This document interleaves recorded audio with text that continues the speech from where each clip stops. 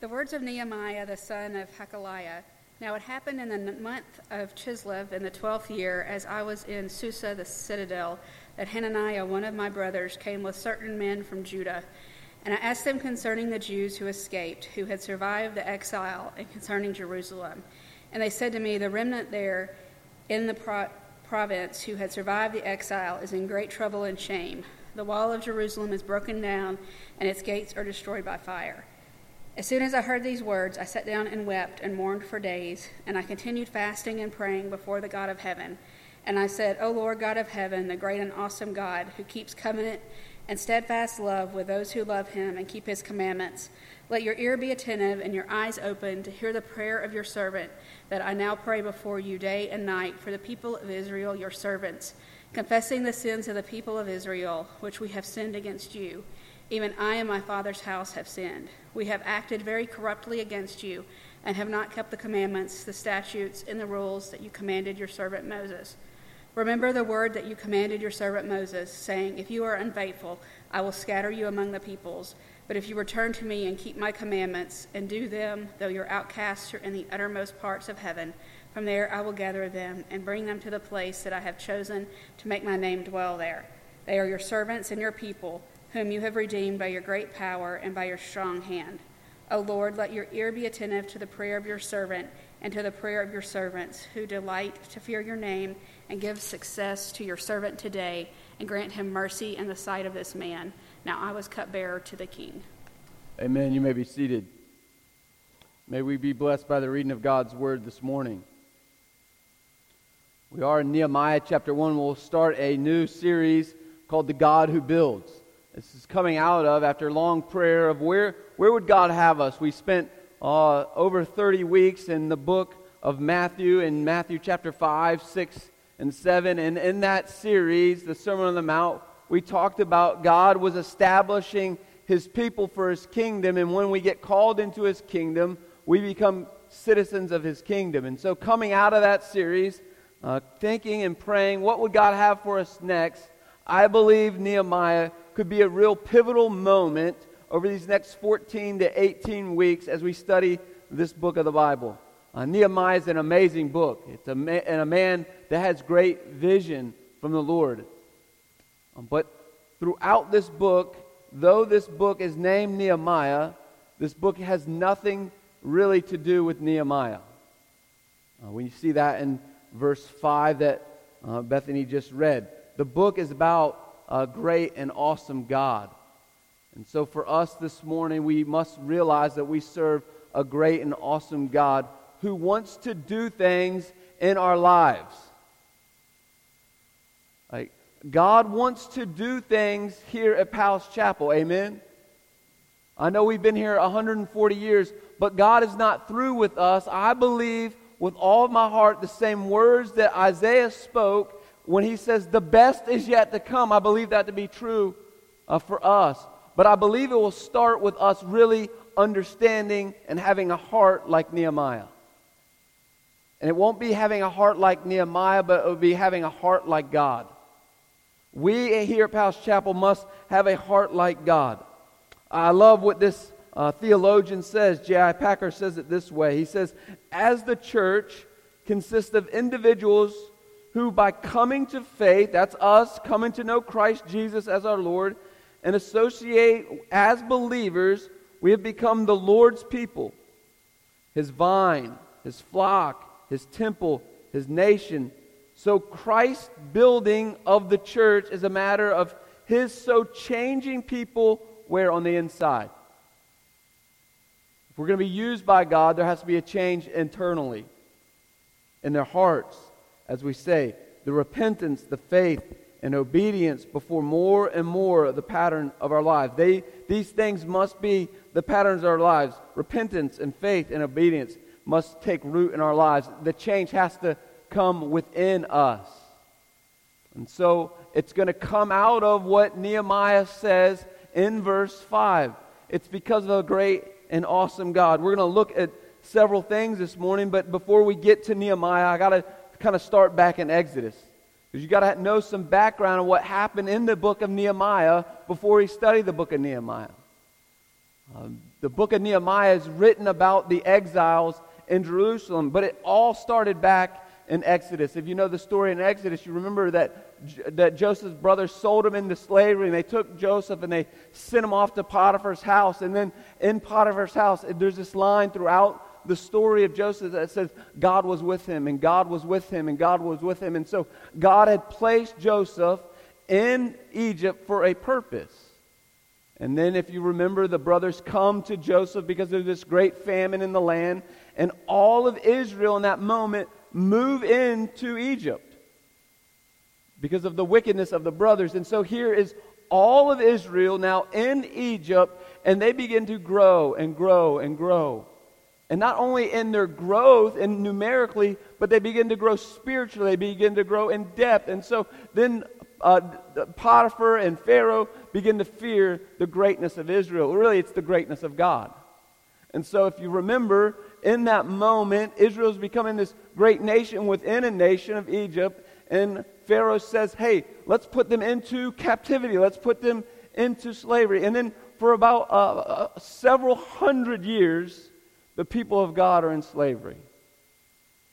And then God raises up Moses. Remember, again, God put Moses as a Jew into the house of Potiphar, into the house of Pharaoh, to use Moses in a mighty way. And Moses then, he says to Moses, hey, I want to use you, Moses, to lead my people out of slavery into a promised land. Well, you remember he begins to lead the people out, and in his leading the people out, the people what? They sin again. And so we see this redemptive work of God redeeming his people from slavery, and then yet he frees them. And that's the pattern of our life, really. So over and over again we see this pattern. God's going to redeem people and save people, and then people are going to sin. God's going to redeem people and save people and sin. And so that happens over and over and over. And then we get all the way to Nehemiah. It's happened again. The people of God have sinned against God. And in doing so, God has taken them and put them into exile. That's what happened in the book of Daniel. Remember, the first chapter of Daniel talks about the exile that Nebuchadnezzar had taken God's people back into captivity. So here's the people of God back in captivity, and now there's this remnant of people that it says in verse 3. The remnant there in the providence have survived the exile. There's still a remnant of God's people. And this remnant of God's people had escaped and gone back to where the temple was built. They had gone back to, if you remember in the Old Testament, the temple is where God dwelt. And so they got removed from the temple of God. They got removed from the presence of God into exile, and yet they escaped to go back to God in repentance. So this is where we have the setting of Nehemiah. Nehemiah and the book of Ezra, really, you could call it Ezra 1 and 2 or Nehemiah 1 and 2. They were written at the same time by different authors, but it's the same period. So it's not like Ezra's one time period, Nehemiah's one time period. These are two writers that are happening at the same time, talking about the exiles of God. And so now, all of a sudden, we can really start back at verse 11 of this chapter. Now I was a cupbearer to the king. Here's a Jewish man placed in a very prominent position in the land that the people were in exile, and he was placed there by God. I believe so fully with all of my being, God has placed us here for a purpose. From the beginning of time and God's sovereignty and God's finite wisdom, He knew the people of God and who He would want to put at Powell's Chapel 140 years after it started. God chose you to be here. You are not here this morning by circumstance. You and I are not here because we decided to move to Murfreesboro. No, the wisdom and infinite wisdom of God chose you to sit in this pew this morning for a purpose greater than yourself. Amen?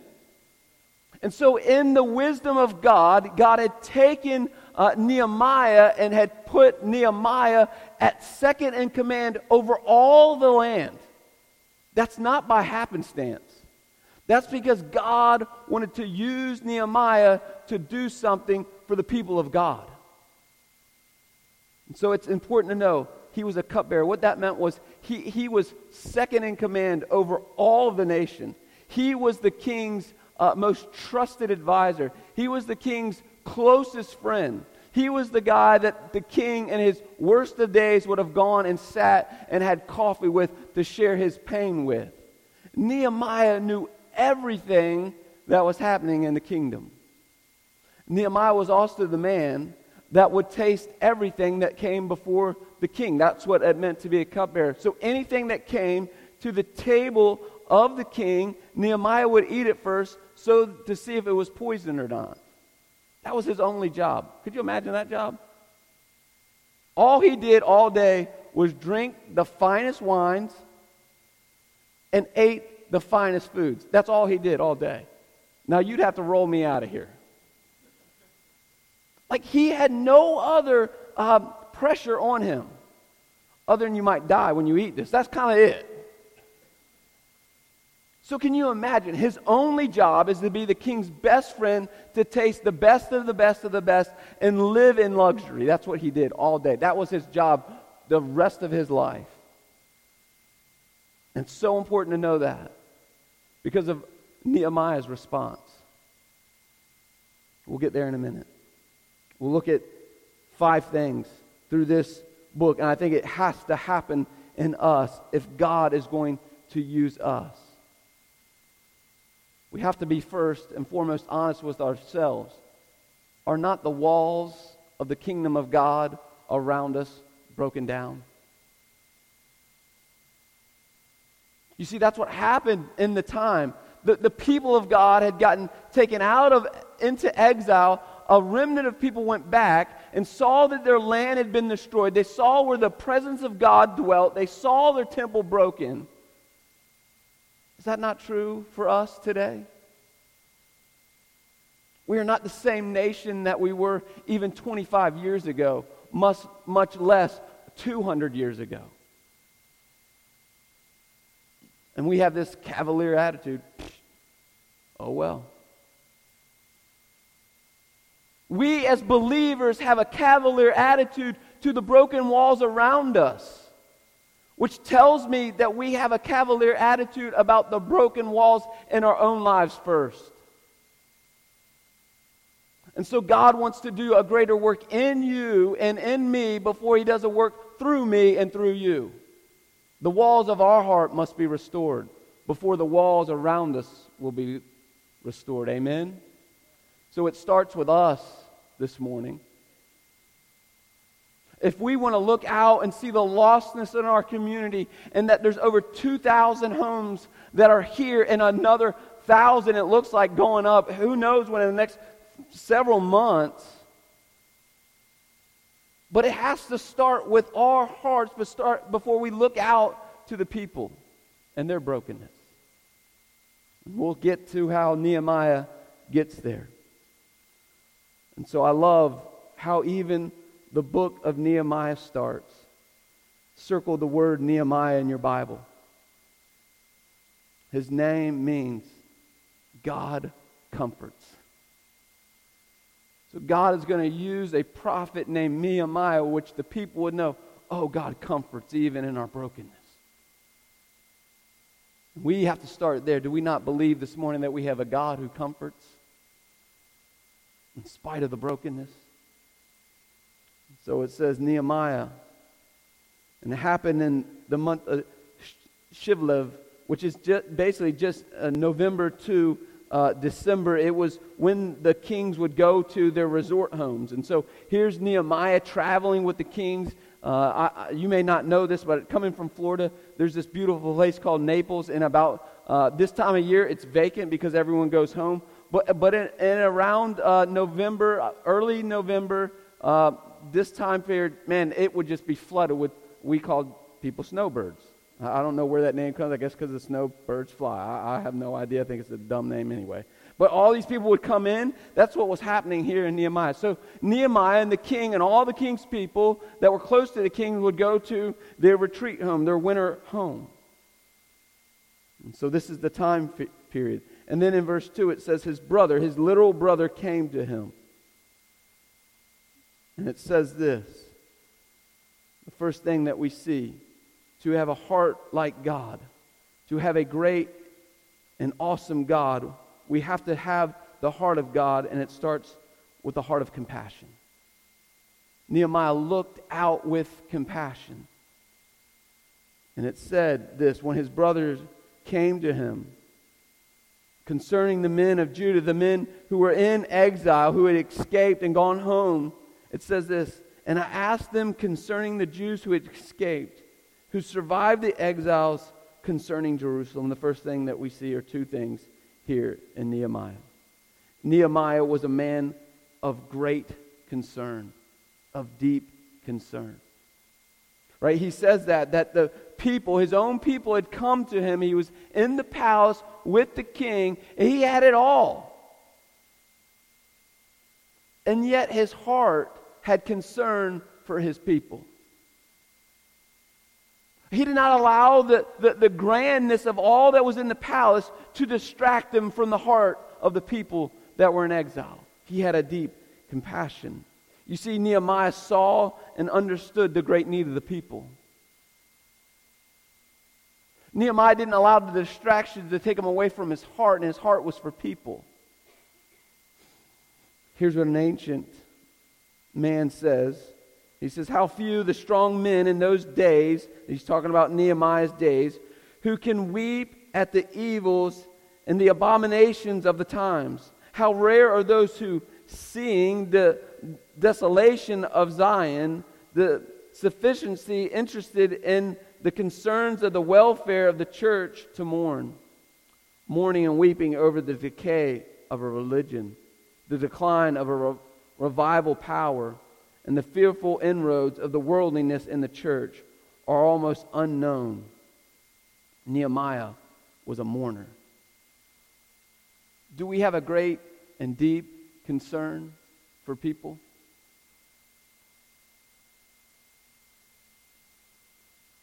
You see, Nehemiah had it all. And yet, even in having it all, he had more of a heart for the brokenness of his people. Sounds like another man almost 2,000 years later. He was a man that had it all. That was right next to God, the King of Kings, the Lord of Lords. And yet, when the king said to him, hey, it's time to go because I have a heart for my people, King Jesus came. Why? Because he wanted to be obedient to the Father, and he had a heart for the lostness of people. That's the reason Jesus came, was to glorify the Father and interact with the lost people of the world. He wept over people.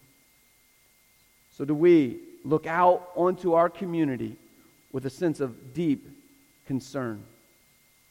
The next thing we see is he had a clear priorities. Verse 3. And they said to him, the remnant there in the providence who had survived the exile is in great trouble and shame. The walls of Jerusalem is broken down and its gates are destroyed.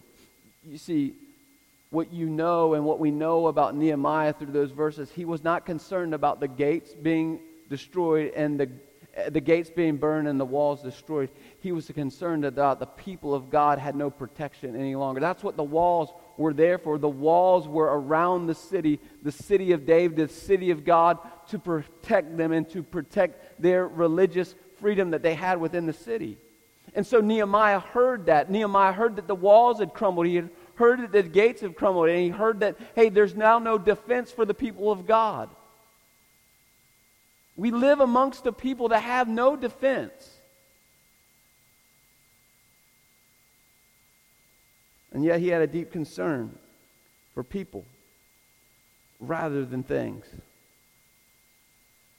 What is my priority this morning? Is the question I've got to ask myself. Because if my priority is simply to have a comfort zone, then I'm not going to do the things of God, because serving God is not comfortable. Amen? Serving God takes, we'll get there in a second, serving God takes huge sacrifice on our part. But we have the greatest example of sacrifice that's ever lived. You see, again, if there's anyone that had comfort beyond comfort beyond comfort, it was Christ himself, right? He lived in heaven. He lived next to God. He was with God. He knew no sin. He was not around sin. And yet, his priority was to glorify God and to redeem people, so he gave up his comfort.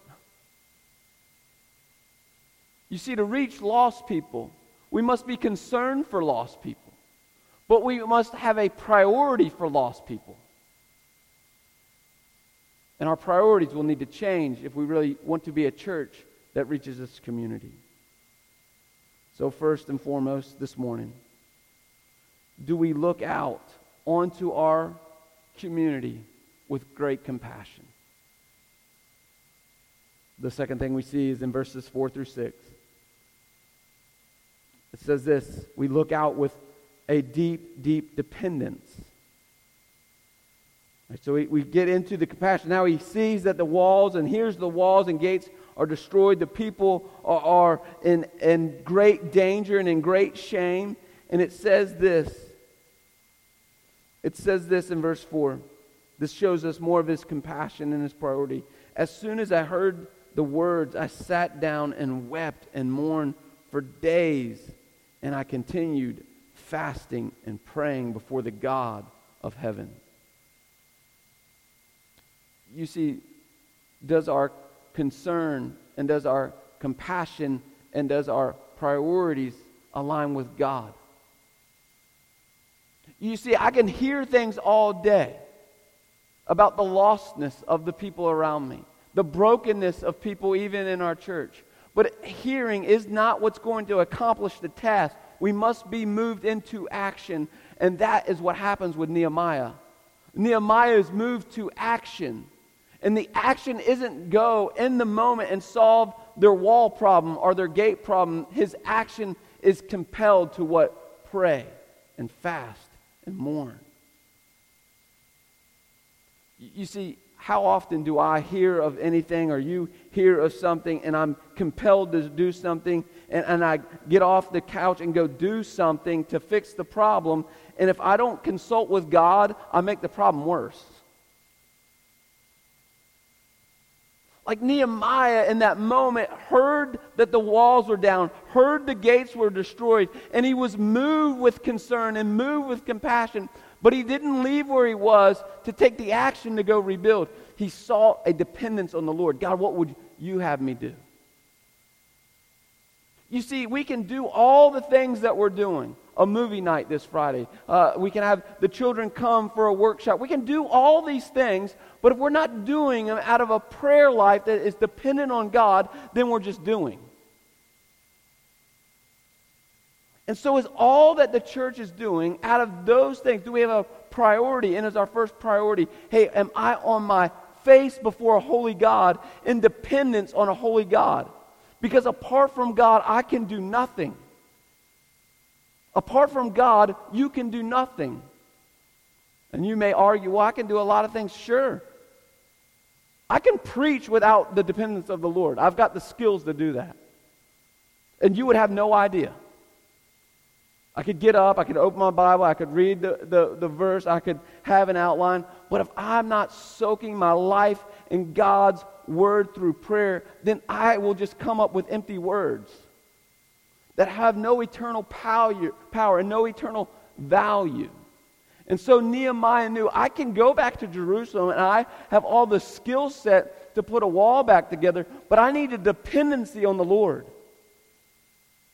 And so he looked with dependency on the Lord. We see this 9 other times in the book of Nehemiah. Nehemiah is dependent on the Lord. Because Nehemiah understood that he served a great and awesome God. And because of his understanding of who God was, he was able to go before God to do and say what only God could do and say through him. That's a dependency on the Lord. We see 5 things of what it looks like through Nehemiah to have a true dependency on the Lord. The first one is in verse 4, is a commitment. In my dependency on the Lord, through my prayer life, through my devotional life, do I have a commitment You see what it says there. As soon as I heard these words, the words that the people were in exile and they had great trouble and shame, I sat down and I wept and I mourned, highlighted, for days.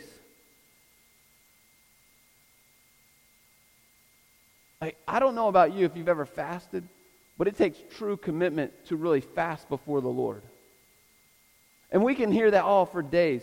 What this says is that he mourned and wept and fasted in a season of his life for almost 4 months, as we'll get to next week. 4 months he fasted. Now that doesn't mean every day. He had his seasons of fasting, but he made a point to pray before holy God day in and day out and day in and day out, and was never given up even in his discouragement, because he had a commitment to God. I was talking to someone this week even about this, how often we have this commitment and then we get discouraged, and in that discouragement we just kind of quit. And in the quitting, it may be the next time that we think we need to do something, we don't do it, that's what God wants to use, but because we don't have a commitment to God, we don't see it through. And so for us as a church, we must stay committed to God. We must stay committed to the vision of God. The vision here at Palace Chapel is to know Him and to make Him known. Are we committed to that? Am I committed to that? Because there's so often in my own life, my own prayer life, and my own time with the Lord, it's like I go the same thing over and over again. I think, man, what is even the point? God, I've read your word daily. I've prayed daily, and nothing changes. And so I just want to give up. But I got to look at Nehemiah, who had a commitment to a holy God because he understood God's awesomeness and holiness, and he had that commitment. The next one is so important. It was genuine. We see that because he wept and he mourned. I think to myself, when's the last time I really wept and mourned over people? When's the last time that I just poured it all out before God for God's people? That's what Nehemiah did. Remember in Luke chapter 19, Jesus is over Jerusalem, the very city that Nehemiah is weeping on some 2,000 years ago. Another prophet from God, Jesus, weeps over the same city. But he had a commitment to the city. He had a commitment to God. And he had a genuine prayer life. The third thing we see is this. Having a true prayer life and a true dependence on the Lord will be sacrificial. It says, I mourned and I fasted and I prayed before God for days. For days. You see, Nehemiah gave it all up.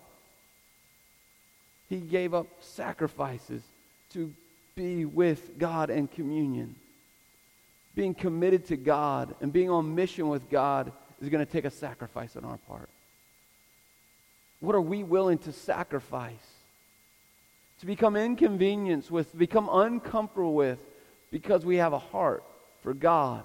Because we have a heart for God, we have an understanding of God's heart, and God's heart is for lost people. Church, it's going to take sacrifice. I might step on toes, and man, I'm glad it's a year, and the year may come and go, and I may not be here this time next year because of this comment.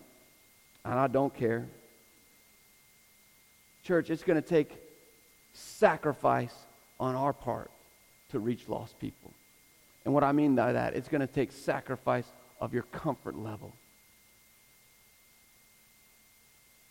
Like, I get you understand that you want to do church a certain way, and we've been doing church a certain way, but we're going to have to take a sacrifice if we're going to go and reach people.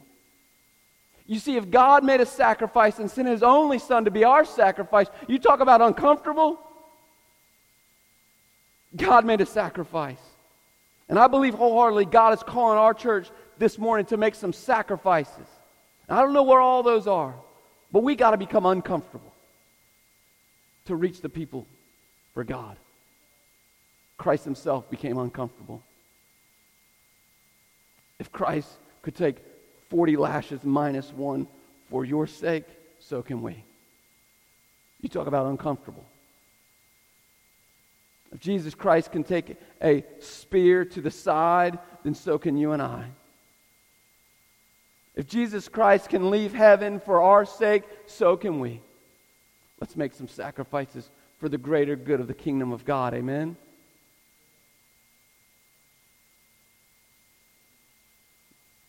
The next thing we see is this. We must be persistent.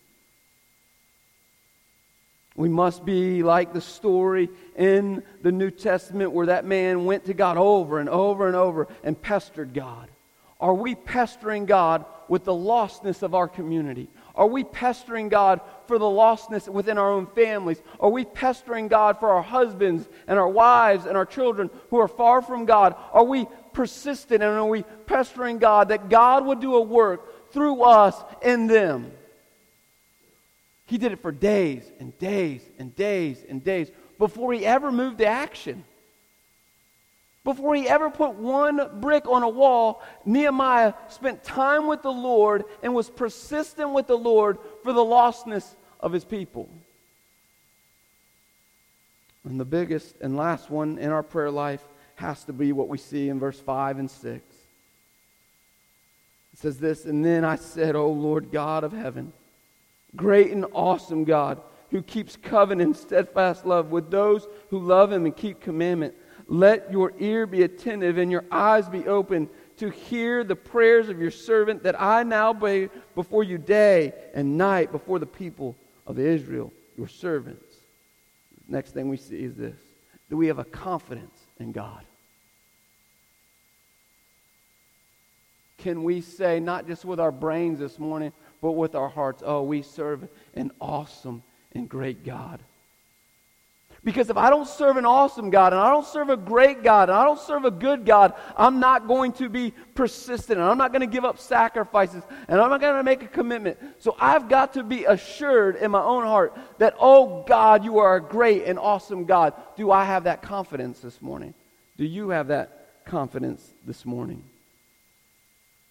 You see, because Nehemiah, in that verse 5 and 6, he understood God was great and awesome. He understood the compassion of God. He understood God's promises that he kept them. And he understood God's concern for lost people.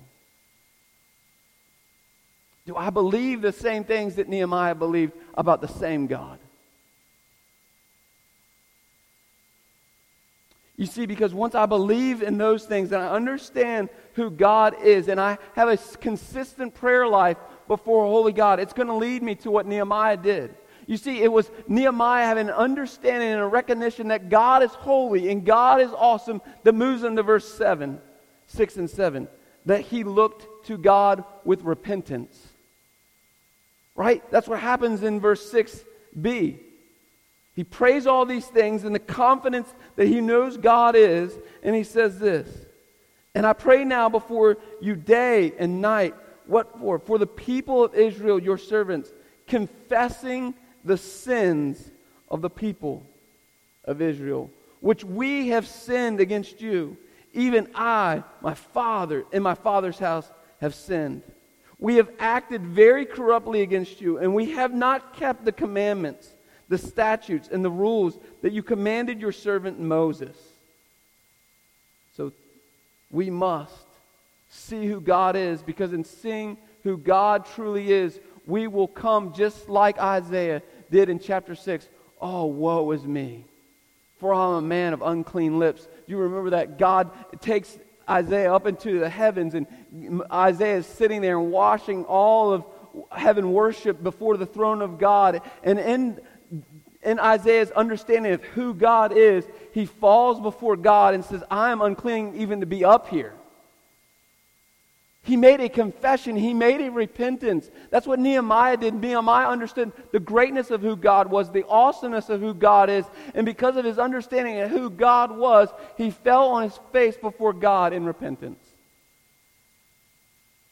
I believe that God wants to do something in us mightily, but I believe it's going to start with repentance. It has to start with repentance.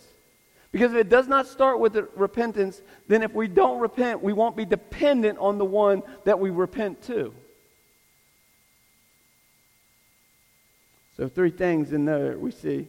In our repentance, there must be an intensity in our repentance. Nehemiah repented day in and day out. Day in and day out. Nehemiah understood that he was a wicked man before a holy God, and because of his wickedness, there were sins of omission and sins of commission, and he had to repent of both of them. Omission and commission just things. There's sins that we do that we don't know we do, and then there's sins that we do when we know we do them. And so Nehemiah had the right understanding of God. I am wicked, and because of my wickedness, there's sins in my life that I do commit that I know, and there's sins I don't do commit that I don't even know. So I got to repent day in and day out before holy God. Does my life line up with Nehemiah, that I have a consistent prayer life of repentance? The second thing is, do I have a consistent life of repentance that's truly honest? You see, Nehemiah could have gone. You remember, Nehemiah is some 800 miles away from the people. And even though he's 800 miles away from the people, there's an honesty about Nehemiah. Not only have the people of God sinned, but I've sinned as well. You see, he could have prayed just for the people that were in exile, just for the people that had the broken down walls. But Nehemiah prayed an honest prayer. Not only have they sinned, but, oh God, I've sinned. And so we as a church can say, yes, we as a church have sinned, but do we as a church say, oh, I have sinned? Does it start with me first, or does it start with other people? Do I repent for your sins first, or do I repent for my sins first? The last one is this. We see that there's a great urgency, just like what we talked about last week. Nehemiah had this urgency and this understanding that it wasn't about the sin against other people that was in great danger. He had sinned against a holy God. Remember the prodigal son, he said, oh, I've sinned against you, God. I've sinned against you. Do we have that urgency that we've sinned against God? Because when we come to this place of repentance, God will discipline us. Here's what Paul Tripp says about that. In our repentance and in God's grace and in God's mercy and in God's kindness and love and discipline, he says this. In his mercy, God hammers at us, at you and me. Not with the sledgehammers of condemnation, but with the hammers of restoration. You see, you know this. Ronald, you know this. You restore cars. You got to pound on a car to restore it. And so God has to pound on us to restore us. And the pounding isn't comfortable, but the pounding must take place for restoration to happen, right? If we restore a car, you've got to do work on a car to restore it, and it takes a hammer to restore. God must use that same hammer to restore us, and restoration is not comfortable. He's constantly tapping the wedges of redemption into place. He's constantly working to separate you and me from our sin. Ouch. He's refinishing us by his grace so that we can shine with his character. He is willing to be condemned so that we may live in beauty and for the purpose for which we were first constructed, the praise of his glory. You see, that's what repentance does. Repentance, when we come before a holy God, we repent, and in our repentance, God hammers the sin out of our lives, and when sin begins to get eradicated from our lives, we do what we were always meant to do, and that was to put God on display and the glory of God on display. It always starts with repentance. The last one is this. We must look back with gratitude. We see these things this morning so far. We see that Nehemiah had a heart of compassion. He had a heart of dependency. He had a heart of redemption, and he had a heart of gratitude. Right? Because what does he say in verse 8? Remember the word that you commanded your servant Moses, saying, if you are unfaithful I will scatter you among the peoples. But if you return to me and keep my commandments and do them, though you're outcast, you are in the outermost parts of the heavens, from there I will gather them and bring them to the place that I have chosen to make my name dwell. They are your servants and your people, whom you have redeemed. Circle that in your Bible. By your great power and by your strong hand. You see, Nehemiah did two things. He remembered what God had said. He remembered the commandments of God, but he also remembered what God had done. The question for me and for you this morning, can I look back at a time in my life with gratitude for all that God has said and done? Because if we serve an awesome God, and we serve a good God, and we serve a loving God, we ought to have gratitude in our lives for those things. And having a heart has to have a heart of gratitude, must come from a place of a remembrance. Do you remember the greatness of God? If you are here this morning, and you are a believer in Jesus Christ this morning, then you have gratitude. If nothing else in your life has ever gone well for you, but you are a believer in Jesus Christ, you have gratitude because God chose you to be saved. There's gratitude in that. But all the other blessings that God has given to you and to me, do I have gratitude for Jenny? Do I have gratitude for Tennyson? Do I have gratitude for Cedar? Do I have a gratitude for my job? Do I have gratitude for being a pastor here? Do I have gratitude even this morning of waking up and put my 2 feet on the ground and walking over here? That's gratitude.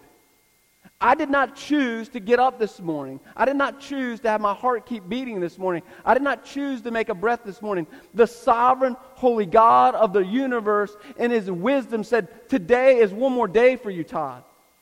That is gratitude. I don't deserve that, nor do you. Do I have gratitude this morning?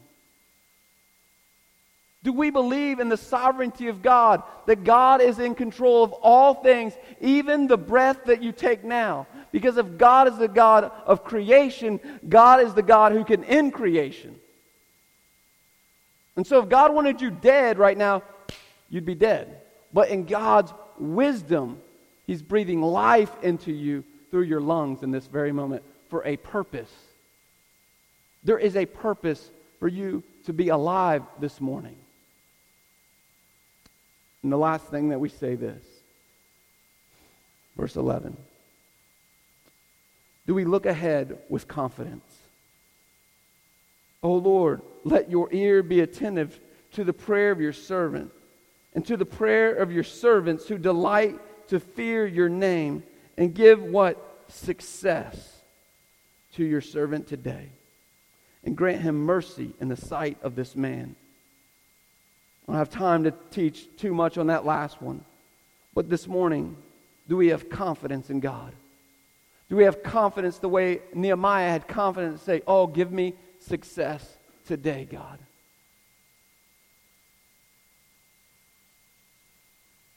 Where is our confidence level in the Lord this morning? I would rather preach a whole sermon right on this last word, but I can't. Not this morning. He says, and grant me mercy in the sight of this man. This man was the king. You see, Nehemiah had the right understanding of who God is and who God was. And he understood that the king was not God, that the king was just another man just like him. You see, our fear and our shame, our anxiety can say to us, oh man, they're this and they're that, and it's my boss and it's this neighbor, and I don't want to offend them, and I don't want to do this and I don't want to do that. But at the end of the day, they're just a man or a woman just like you and me.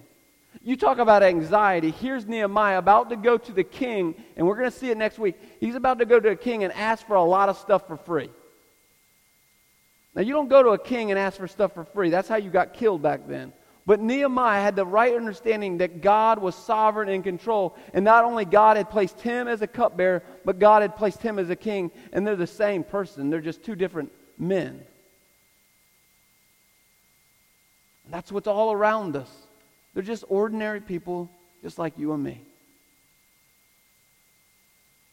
And the last one, as we close this morning is this. He was a cupbearer. That's significant. But God had chose Nehemiah to be a cupbearer for a greater purpose than being a cupbearer. God had chose Nehemiah to be a cupbearer to restore the people of God. And so this morning, God has chosen you to work at a bank, to work on a bus, to be a school teacher, to put ACs in, to do whatever you do, not for a paycheck. God, in His infinite sovereign wisdom, chose you for the beginning of time to hand place you where you were at for a purpose, and the purpose is for His renown and His glory to be used by Him to redeem lost people, to begin to put brick into place, to bring restoration into the brokenness of our world. If you want to know why God has you where He has you, it's for that very purpose. And when God's done with you there, I promise this, God will move you to where He wants you to move, if you have the confidence of who God is. And so I don't know what God has for you, but I do know why God has you there. It's for His purpose, His renown, His glory, to bring a holiness of God into a lost world. That is the reason God has us go where we go. Even today, if you go out to lunch and whoever waits on you, there is a reason God allowed you to choose to go to Toots to eat chicken tenders, which are the best on the planet. But He also chose that little girl, high school, college girl, to wait on you. And if she's not there to wait on you to take an order, she's waiting on you to display the glory of God to her. Do we believe that this morning? Because if we believe that, then we'll begin to believe that God wants to restore people and that God will use us as a church to restore people. And the church is not this building. The church is you and you and you and you and you and me. We are the church of God to put the glory of God on display to the broken walls around us. Let me pray for us. And as I pray, I'd ask that the deacons come forward. We're going to take the Lord's Supper this morning as a true reminder of the sacrificial love that God had for us. Let us never forget what this table means. This is not just some bread and some juice. This is the very body of Christ Jesus and the very blood of Christ Jesus poured out on you and me this morning to redeem us and to give us hope and to take that hope into a lost world this morning. We're going to do the Lord's Supper a little different this morning. I'm going to pray this prayer over us. And John's going to come, and as John comes, he's going to sing a song over us. And as he's singing, my prayer is that you would reflect on this message today. Oh God, use us because you are a great and awesome God. Let me pray this prayer over you. Holy Spirit, we are utterly feeble and weak. We need your power at work in us. Help us to know and to worship our God as He is our King and our Father who loves us passionately in the middle of our perverse foolishness. Press the truth of your gospel deep into our souls that we see the work of your triune God, the Father, the lover of our souls, Jesus, man of sorrows, humble, weary, bleeding for us, but at the same time the gracious Lamb upon the throne, crowned with many crowns and worshipped by the angelic host and the Holy Spirit, the Lord and giver of life, who is graciously at work in our lives and in our hearts, calls us to know and feel God's great love for us until we are transformed into people who love others deeply because of the great sense of our own need and an undeniable sense of our forgiveness and adoption. Open our lips to join the heavenly worship service and sing praises to our heavenly King today, tomorrow, and forever. Amen. Allow us to be reminded as we take the Lord's Supper of all that God has done for us.